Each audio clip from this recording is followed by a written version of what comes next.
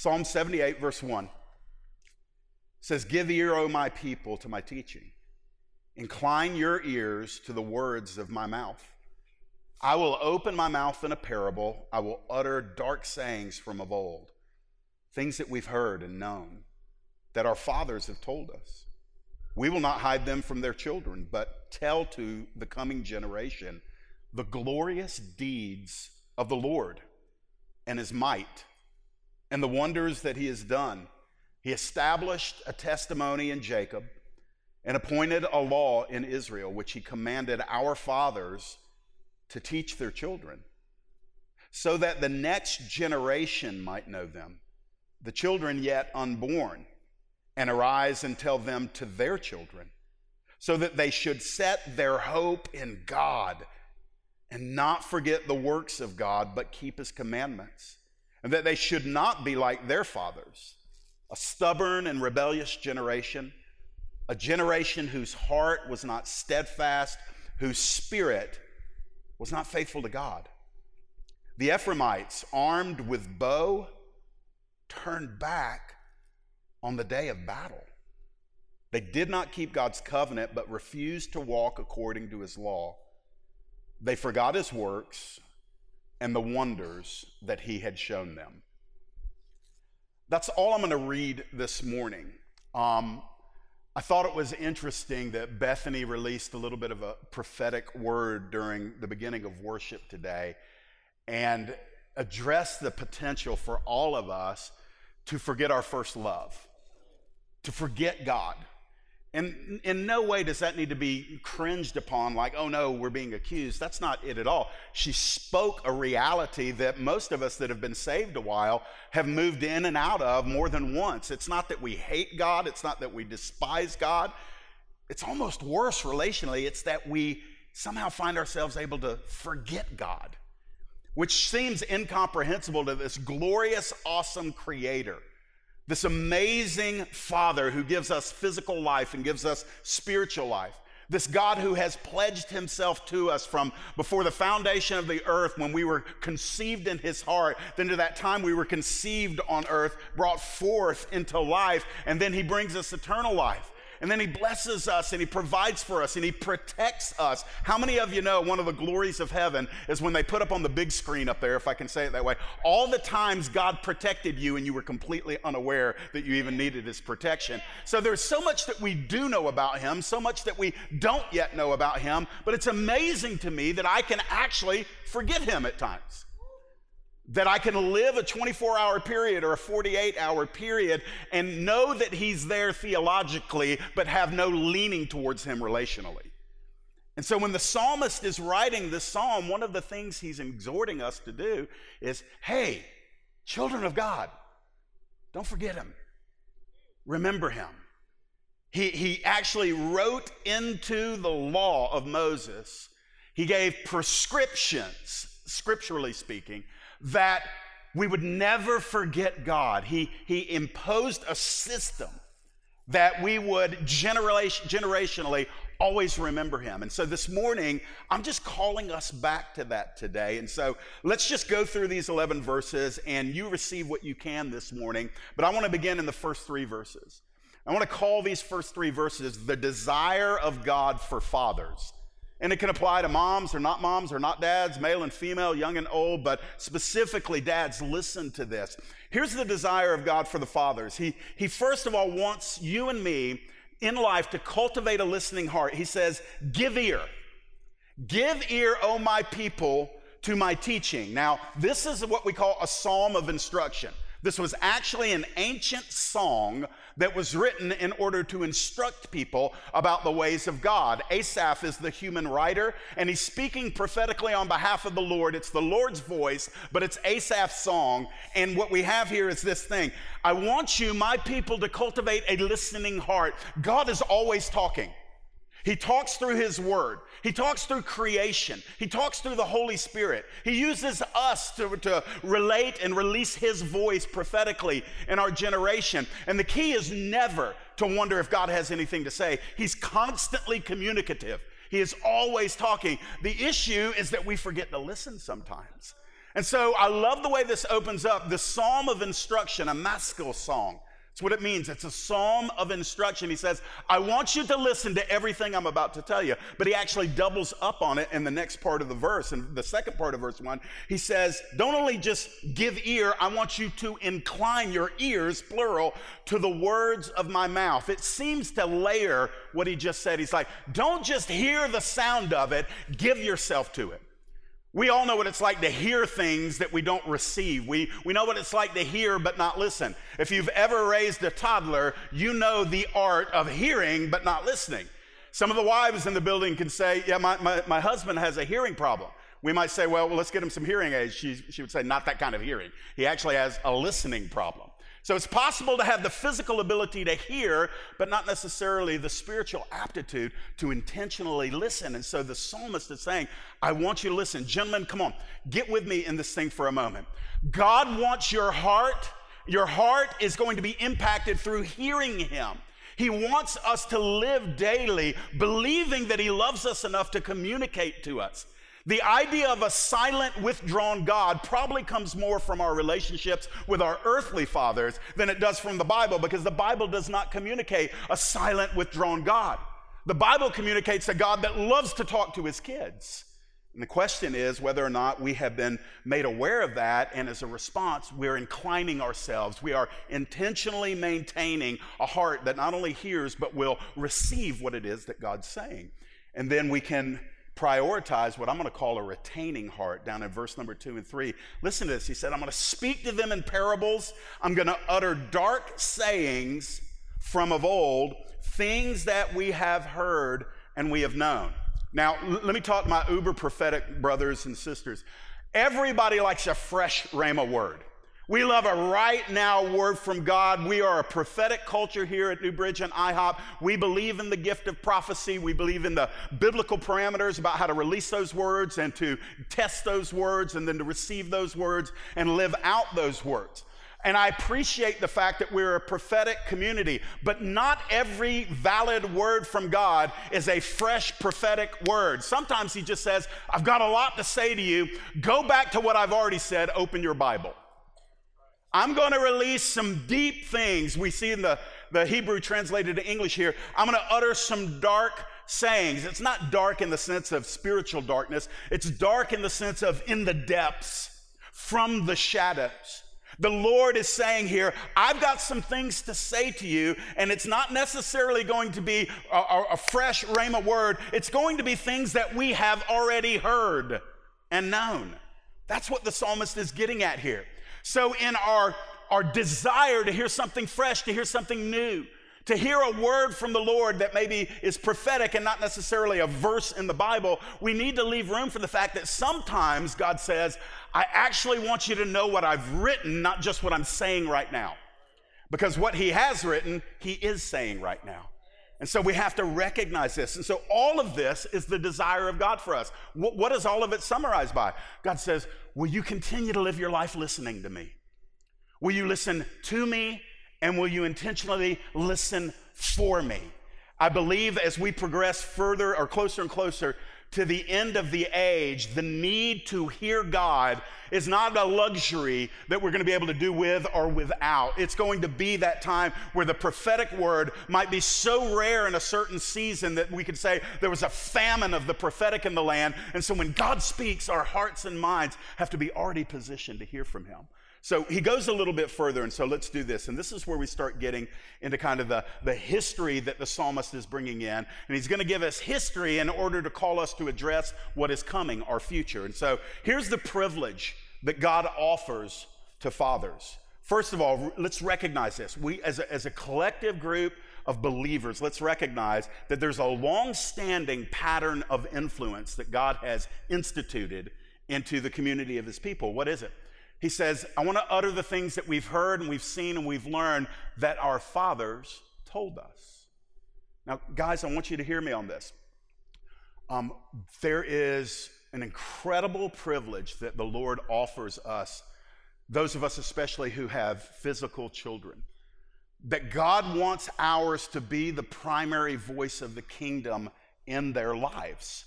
And whether we are aware of it or not, almost all fathers, by virtue of either intentional communication or example, or even at times by what we don't intentionally pattern our lives after, but our kids are picking up on what's important to us. They're actually learning what is important by what they hear from us and what they see from our lives. And so the pattern of influence is almost a law within the kingdom of God. It's just one of those influences, those realities that nobody escapes. So I realize as a dad, I'm imparting to my children. My daughter's an adult now. My son turns 14 in a week. And I recognize that my years of intentional paternal influence are fewer now than they were when I first began. And so there have been many moments in my life that I look back and I feel that sting of regret. I feel that, I wish when they were 4, I wish when they were 8, I wish when they were 12, and so on, that I had been less about imparting my stress, less about imparting certain struggles, less about imparting my entertainment or my leisure, and more intentional about imparting life and love and the gospel and the Bible to them. Now, I don't want to raise my kids in a legalistic home. I don't want to, walk around, just constantly spouting off scripture and be completely detached from them relationally. Fun is good. We like to have fun with our children. That's actually spiritual. That's actually good. Laughter is not sinful. Entertainment is not necessarily sinful if you're using a gospel-filtered heart to be able to know what's good and what's not. But there is an impartation that God has given you as a privilege. Now, the danger in this is it can actually facilitate what I just confessed. There could be men in the room and there probably are, that just say, man, I blew it. I just blew it as a dad. Well, I'm going to take you back to Dustin's word that he released. God's not done with you yet. He's not done with you. There's a glorious thing. It's called a do-over in the kingdom. They're called grandkids. Amen?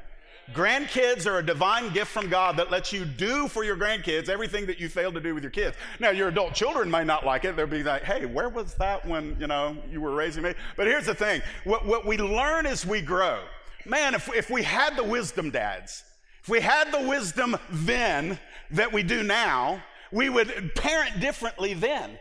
And God says, well, I'll tell you what, I love you, so I'm going to give you grandbabies. I'm going to give you a chance to redeem yourself. But sometimes it's not our kids or our grandkids. Sometimes it's just the next generation. And there is such a spiritual orphanhood that is predominating the generation that's coming up. And Amy and I are finding this out. I'm 49, she's younger.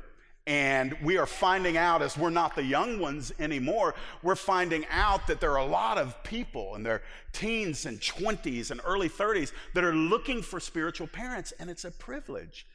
See, that's what God says. God says, I want, and he's speaking specifically, it's not just men, but he wants the men to take ownership of imparting kingdom influence to their own children, their grandchildren, and the generation that's coming up behind.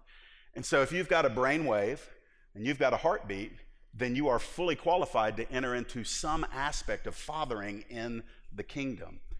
He says this in verse number 4, that this continuance, our whole lives, is offered to us as a privilege. He says, we're not going to hide them, those truths, those dark sayings, those deep kingdom realities. We're not going to hide them from their children. I don't think that there's a man in the room that would intentionally understand and know that God has given him something eternal, something of value, something precious, and that man say, but I'm going to hide it. I'm not going to give it to those who need it. That would be evil. That would be wrong. But most of us don't intentionally hide kingdom truths. It is this forgetting God aspect, because we get busy with what we call real life. I mean, gentlemen, somebody's got to pay the bills, right? Typically, if it's an able-bodied man, he's going to be working, he's got to pay the bills, and he doesn't get a vote a lot of times about what he does and doesn't want to do at work. It's just handed to him, and he can't just quit on that. And then, of course, he's got to sleep, and of course, he's got to eat, and he's got to rest at certain times, and then there's always something to be done around the house. And listen, men are often pulled in so many different directions, and then, if we're being honest, Because, the priority is for us to love our wives like Jesus loves the church. And so just a quick word of wisdom here. Our wives come before our kids. And if that's been flip-flop, you need to unflip it or unflop it, because your wife comes before your kids. And so the truth, the reality, it's hard sometimes, is sometimes our kids get the leftovers. And by a lack of intentionality, and stewarding our time and stewarding our availability and making sure that they have access to us and the most important things in life, we sometimes hide the most important things we could offer to our children. Let me give you this verse from Deuteronomy 4:9. God actually put this in the law. This was part of the governing law of ancient Israel.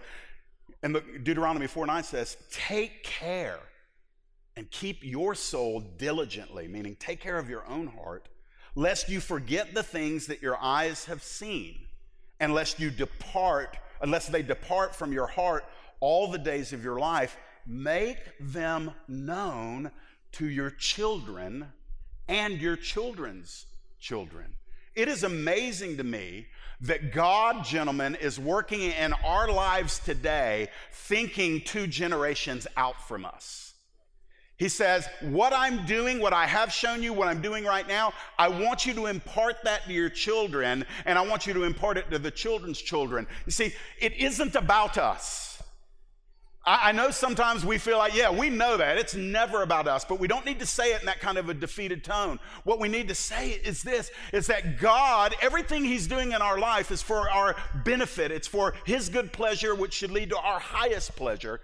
But he doesn't want it to be self-contained. He says, in essence, the things that I've taught you, the things that I've allowed in your life, the blessings and the burdens, the powerful moments and the painful moments, I've ordained these things to happen in order to build you into the type of person that I want to release into the lives of your children, your grandchildren, and the generation coming behind you.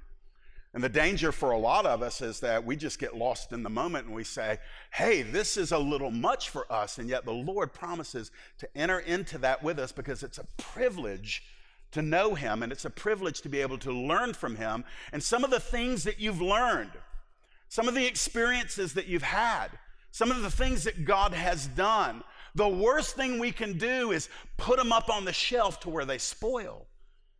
That we need to take them down while they're fresh and they're real to us, and communicate and recommunicate, maybe even risk over-communicating, so that even at the risk of annoying our children, they'll never forget the testimony that God had sealed in our heart as he made himself real to us. So we're not going to hide them from our children. And then in verses 4 and 5, we read these, but tell them, proactive, an imperative command, tell them to the coming generation. Tell what to them, Asaph? The glorious deeds of the Lord. Tell them of his might. Tell them of the wonders that he has done. He established his testimony in Jacob. He appointed a law in Israel, which he commanded our fathers to teach their children. I like to break up the activity of God in my life and just in general. And there's more to it, but it helps me to think kind of summarily. I think of God and his activity in 3 primary ways. First of all are the ways of God. How does God work? You learn that as you follow him. You learn that through failures sometimes. You learn it by him stretching your faith, by him humbling you, by him breaking you. We're told all throughout Scripture that God's ways are nothing like our ways. So immediately I'm like, okay, I'm not going to get this intuitively. I have to learn this. I have to learn the ways of God. And you do that by intentionally watching how he operates in Scripture and how he operates in your life. The second category would be the works of God. What does he actually do? What is God doing in our lives? What has he done in your life? What is the active work of God going on in your life right now?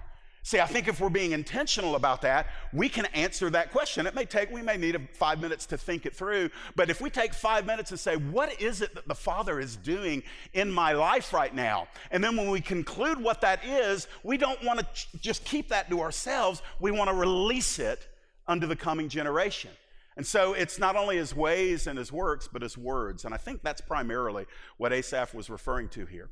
Because he's talking about the signs and the wonders, and then he's talking about establishing the testimony in Israel and appointing a law in Jacob, or a testimony in Jacob and a law in Israel. And that's speaking of the written word, the Jewish Bible, the law. And so he's saying, he ends that verse 5 by saying, we're commanded to impart that to our children. You know, one of the greatest things about being a community of believers is because we're all gifted differently, we're all wired differently. I want to make sure we recognize that in ancient Israel, there were 12 tribes, and only one of those tribes was to be immersed constantly in the things of God, and that was the tribe of Levi, the priestly tribe. So 92% of the tribes were not to be spending every day in priestly duties. And then when you throw in the random prophets, you might have 10% of ancient Israel whose 24/7 were wrapped up in the things of God. Well, what about the other 90%? The other 90% may have not been liturgical. They may not have been what we would call professional ministry. They may not have been called to that. And yet the Lord says, but I do want you to impart who I am, how I am, who I am, and what I say. I want you to impart that to the next generation.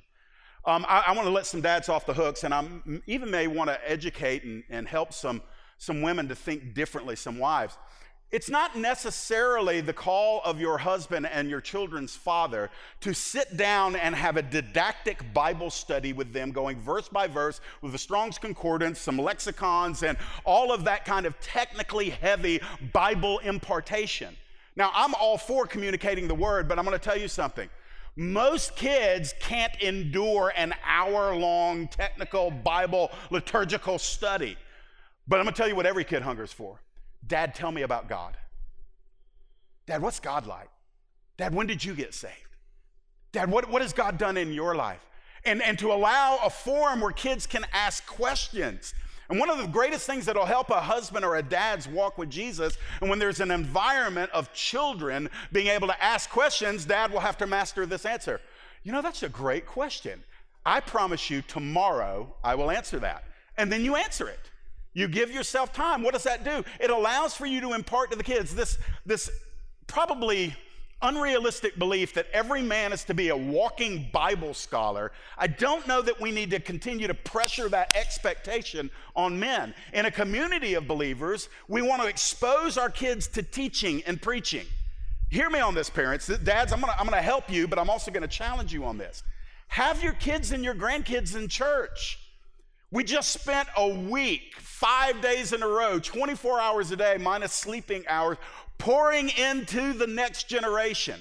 100 and something kids, 125, 140 kids, and probably 60, 70 adult volunteers, some of them taking time off of work, others saying no to everything else in their schedule. What were they doing? They were spiritual fathers and mothers pouring into the next generation. We want to help you with that.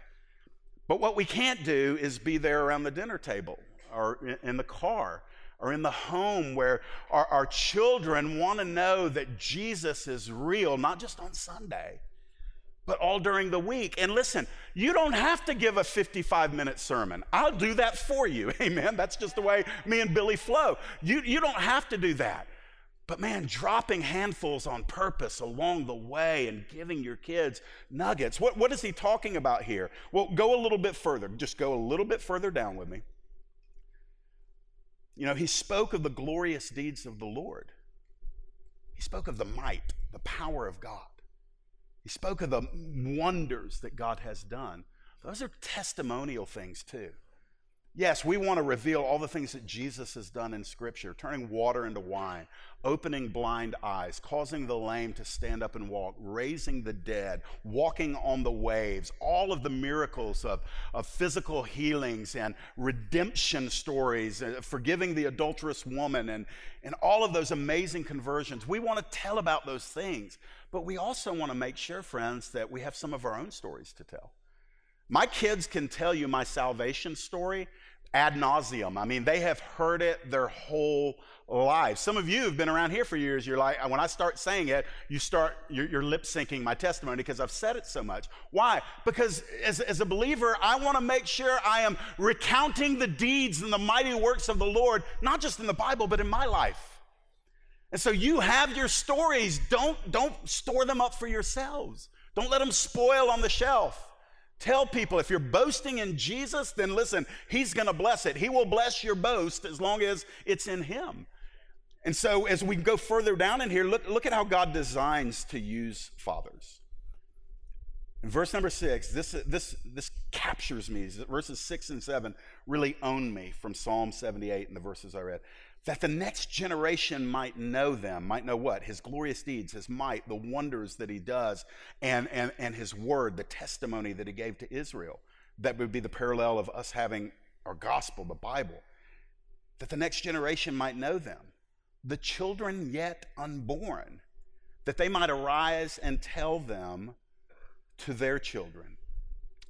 I think probably many of you that kind of flow in the prophetic and you're aware prophetically of what kind of season we're experiencing as Christians, American Christians in the kingdom.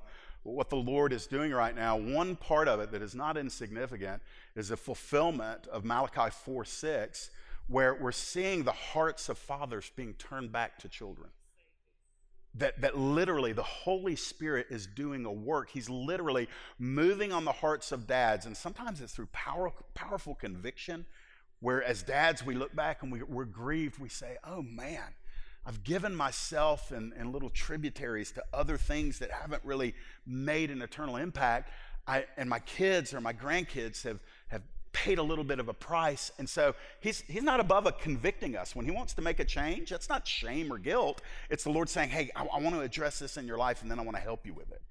And so what does he do when we confess, Lord, I haven't been the dad that I could have been, or the dad that my kids might have needed me to be? And so we repent before the Lord. We say, God, forgive me for that. And the Lord doesn't shame us. He doesn't scream at us. He does, but what he does do is he says, I'm glad you confessed that to me. Go confess it to your kids.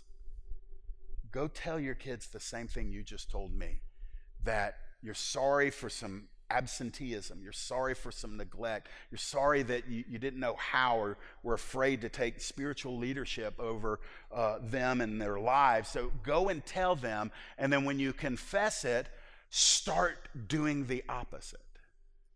Start changing. Repentance is a Greek word in the New Testament. It's called metanoia. It means our thinking is changed about a matter.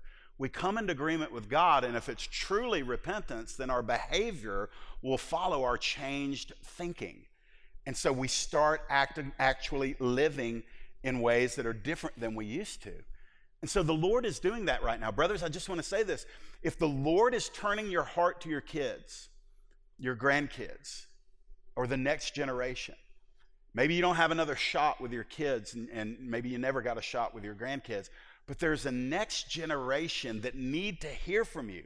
They don't just need to hear of your mountaintop experiences. They need to know what it's like to be stuck in a valley and to wait on the Lord there, to be humbled there, to experience the coldness and the darkness and the isolation there, only to be led out of there by the God who never leaves you there.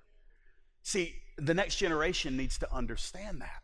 And so the Lord says that. He says, I want the next generation to know me. I want them to know my wonders and my ways. The children yet unborn. Watch that. Just the language there. God says, yeah, there's some children that I've ordained that aren't born yet. He's actually thinking holistically and then kingdom-wise over children that have not even been conceived or born yet. And so God is placing value on those that are coming, and he wants to prepare us today to be ready for them. And he's turning our hearts to the children, and the hearts, by the way, of the children to the fathers. Let me give you this. Some of you just had miserable experiences with your earthly fathers, and you can't reclaim the time. You can't go back and fix it. I want to be very clear here. I talk with people every week who are carrying as adults deep, deep wounds that came through neglect, abuse, or abandonment from a father. And I'm going to speak just kind of forcefully, but with hope on this thing. You have to bury that season of your life. There is a time in the process of physically burying a loved one where we grieve and we go to the graveside and we bury and we grieve there. We mourn it. But at some point, you have to walk away from the graveside. You're not meant to live there. There's nothing for you there. And when you've come to terms with, maybe you can phrase it any way you want, I got robbed when it came to having a dad. Or I had a dad and he was not like God the Father. or my father didn't care for me or provide for me or validate me in any way. You can acknowledge those things, but you can also be delivered from being victimized by those things. Because, friends, there comes a place where God wants to turn the hearts of the children to the parents, even the parents that didn't do them right. Doesn't mean you have to pretend or fake anything. It just means this: don't let it be a perpetual wound. If they wounded you when you were young and you're still living with that open wound as an adult, then the grace and the blood of Jesus needs to be applied to that, and you can be fully delivered and you can be healed, and you won't repeat the same mistakes in your parenthood that your father or your mother did with you. What happens when we start turning fathers to children, children to fathers, and we start becoming acquainted with the ways and the works and the words of God? What happens? Verse 7 happens. All of this is unto a point and a purpose from the heart of God, so that they should set their hope in God. Setting your hope is your responsibility. And I want to say to dads, and just let's toss in moms here, every day our kids are getting communicated from our lives where our hope is anchored. I don't want us to impart to our children that money is to be their hope, that success is to be their hope, that physical beauty as defined by the entertainment industry is to be their hope. Athletics is not to be their hope. Nothing in the world of just religion. We don't want their formal religion to ever serve as an imposter for their hope. So many people down here in the Bible Belt were brought up and religion was the hope, and by the time they turned 15 years old, if they're in a context of religion, they wake up and they say, this is completely fake. This is fake. But because their hope was placed in religion, when they throw out religion, they can't differentiate, and many of them throw out God. Because God was always meant to be the anchor of their hope, but all they got was religion. So when they tossed out religion, they tossed out any possibility of ever having their hope anchored in God.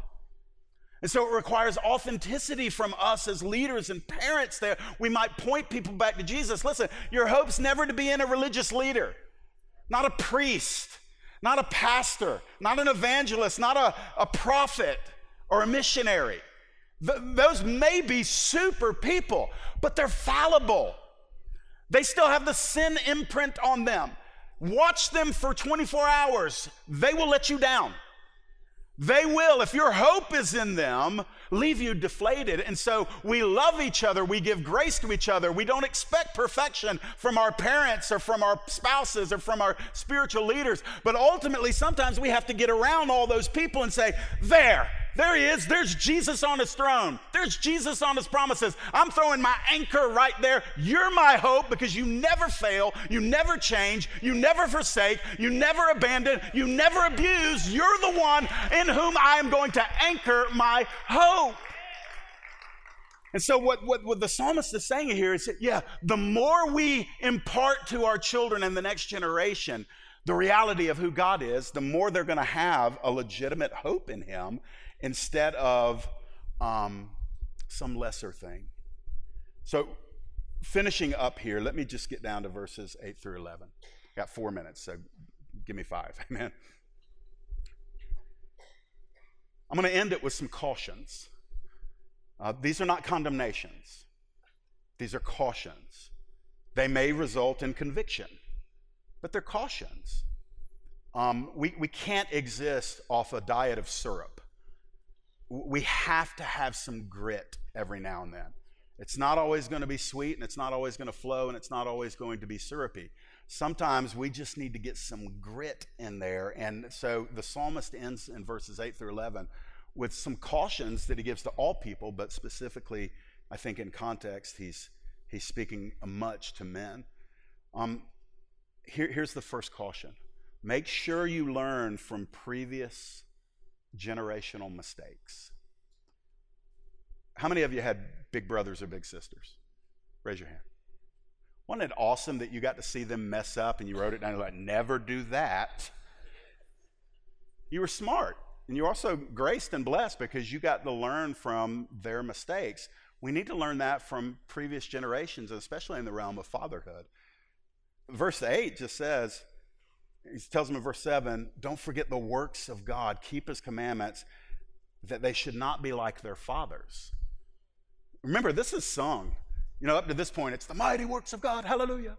The ways of God, awesome. The law in Jacob, the testimony in Israel, hallelujah. And then it comes this minor chord, and don't be like your dad. And sometimes that's the best advice that we can receive. He says, they should not be like their fathers. The best father represented in this room right now has areas of his life that the Holy Spirit will say, don't emulate him there. Because there's only one perfect man, and he's sitting on a throne in heaven. And no matter how hard the rest of us want to be like him, we still have areas in our lives that don't rise to the level of Jesus' approval. Now, I'm not endorsing hypocrisy. I'm not saying, hey, just no big deal, just ignore that, do as I say, not as I do. That's not the spirit I'm releasing right now. What I'm saying is this: there are blind spots and weak spots in every single husband and father. And God doesn't condemn that husband and father for those things, nor should any wife or child. But we can pray for increase, and while we're praying for increase on behalf of that father or that husband, we're also trusting that the Lord is working there, and we choose not to pattern our lives after that part of their lives. It's in the Word. God, guys, this is sometimes hard, but I'm going to just tell you this. There are places in my life, just so you know, I'm not coming off as a know-it-all. I try to be pretty transparent up here. But the number one area where I intercede on my own behalf is not in pastoring, it's not in preaching, it's not in ministry, it's not in leadership. It's in the area of my husbandhood and my fatherhood. Because that to me is the area where it doesn't matter where else I succeed, I can't fail in that area. And that's where the Holy Spirit just shines his light sometimes. And when he shines his light, I'm like, can you turn that thing off? I don't want to look at this part of me anymore that's not where it should be. And he doesn't turn the light off. He just says, no, actually, I'm going to move it in a little closer. I'm going to get in there with you, and we're going to work on this thing. And those areas in my life where I've actually had conversations with Amy and the kids before saying, this is an area where I'm in process. This is an area where I'm not on the mountain. I'm not under it, but I'm somewhere halfway up. This is an area, Landon, where as you become a dad, I hope you will excel in this area that I struggle in. And we have to be honest in those areas, but I would also say this.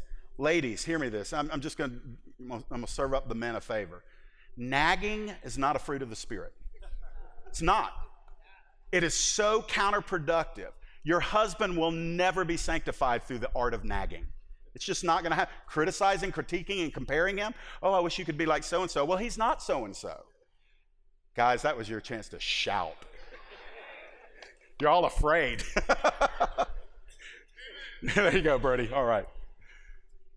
So there are areas where we should not be like our fathers, and very specifically, I'm going to end on verses 8 through 10. He gives an example. He says, don't be like this stubborn, rebellious generation. By the way, there's a generational failure in fatherhood. We all know that. And the Bible calls believing men, don't live like them. Just because it's acceptable in the culture and rampant in the culture does not mean it is to be acceptable or tolerated in our lives. He says it's a generation whose heart was not steadfast. Their spirit was not faithful to God. And then in verse 9, he calls them out. Calls out a whole tribe, the tribe of Ephraim. He says they were armed with the bow. They had everything they needed to win. They knew the enemy. They knew the assignment. God had equipped them militarily. But the one thing that they didn't have was the heart to finish the fight. And it says they turned back on the day of battle. They didn't keep God's covenant, but they refused to work according to his law. So the end thought there, and remember, these cautions are from the Lord. You have to keep fighting, brother. You have to keep pressing in. It's not noble to just acknowledge where maybe you haven't done what was expected in the past. That's fine. You probably need to acknowledge that. But the fight's not over. the prize is still winnable. I think that Christian kids, especially as they get older, if a dad who wasn't on the mark growing up, if he'll come to them in the spirit of Jesus, in humility, in raw transparency with no defensiveness, and say, I know I could have been better in these areas. Will you forgive me? Will you please forgive me? Will you let me be a better father, a better husband, moving from this point forward? Most believing children, and even some that aren't believers, will acknowledge in that moment of your brokenness and your humility that there is something they've always longed for, and this might be their last and best shot at ever getting to connect with that dad. Your battle's not over. Brother, you are equipped. You have been blessed with all spiritual blessings in heavenly places, according to Ephesians 1. You are complete in Jesus. You have the Holy Spirit within you. You may not know what to do with all the tools that you have, but that's what part of the faith journey is all about. We walk it out. Don't turn back in the day of battle. Keep marching. You have your spiritual bow. The bullseye is your kids' hearts, your grandkids' hearts, the next generation's heart. You want to pierce it with an arrow of love that shows them Jesus, even if it's late in the game. And for some of you that have never become fathers, but you will in the future, I'm going to encourage you. I would love to tell you mistakes that I made. There's a lot of men with gray follicles around here that would love to tell you mistakes that they made. Why? Not to glory in our failures, but so that your kids will reap. Well, we acknowledge where we could have done better. You will be able to take that mantle. You'll be able to run with that. Will you stand to your feet, all of us?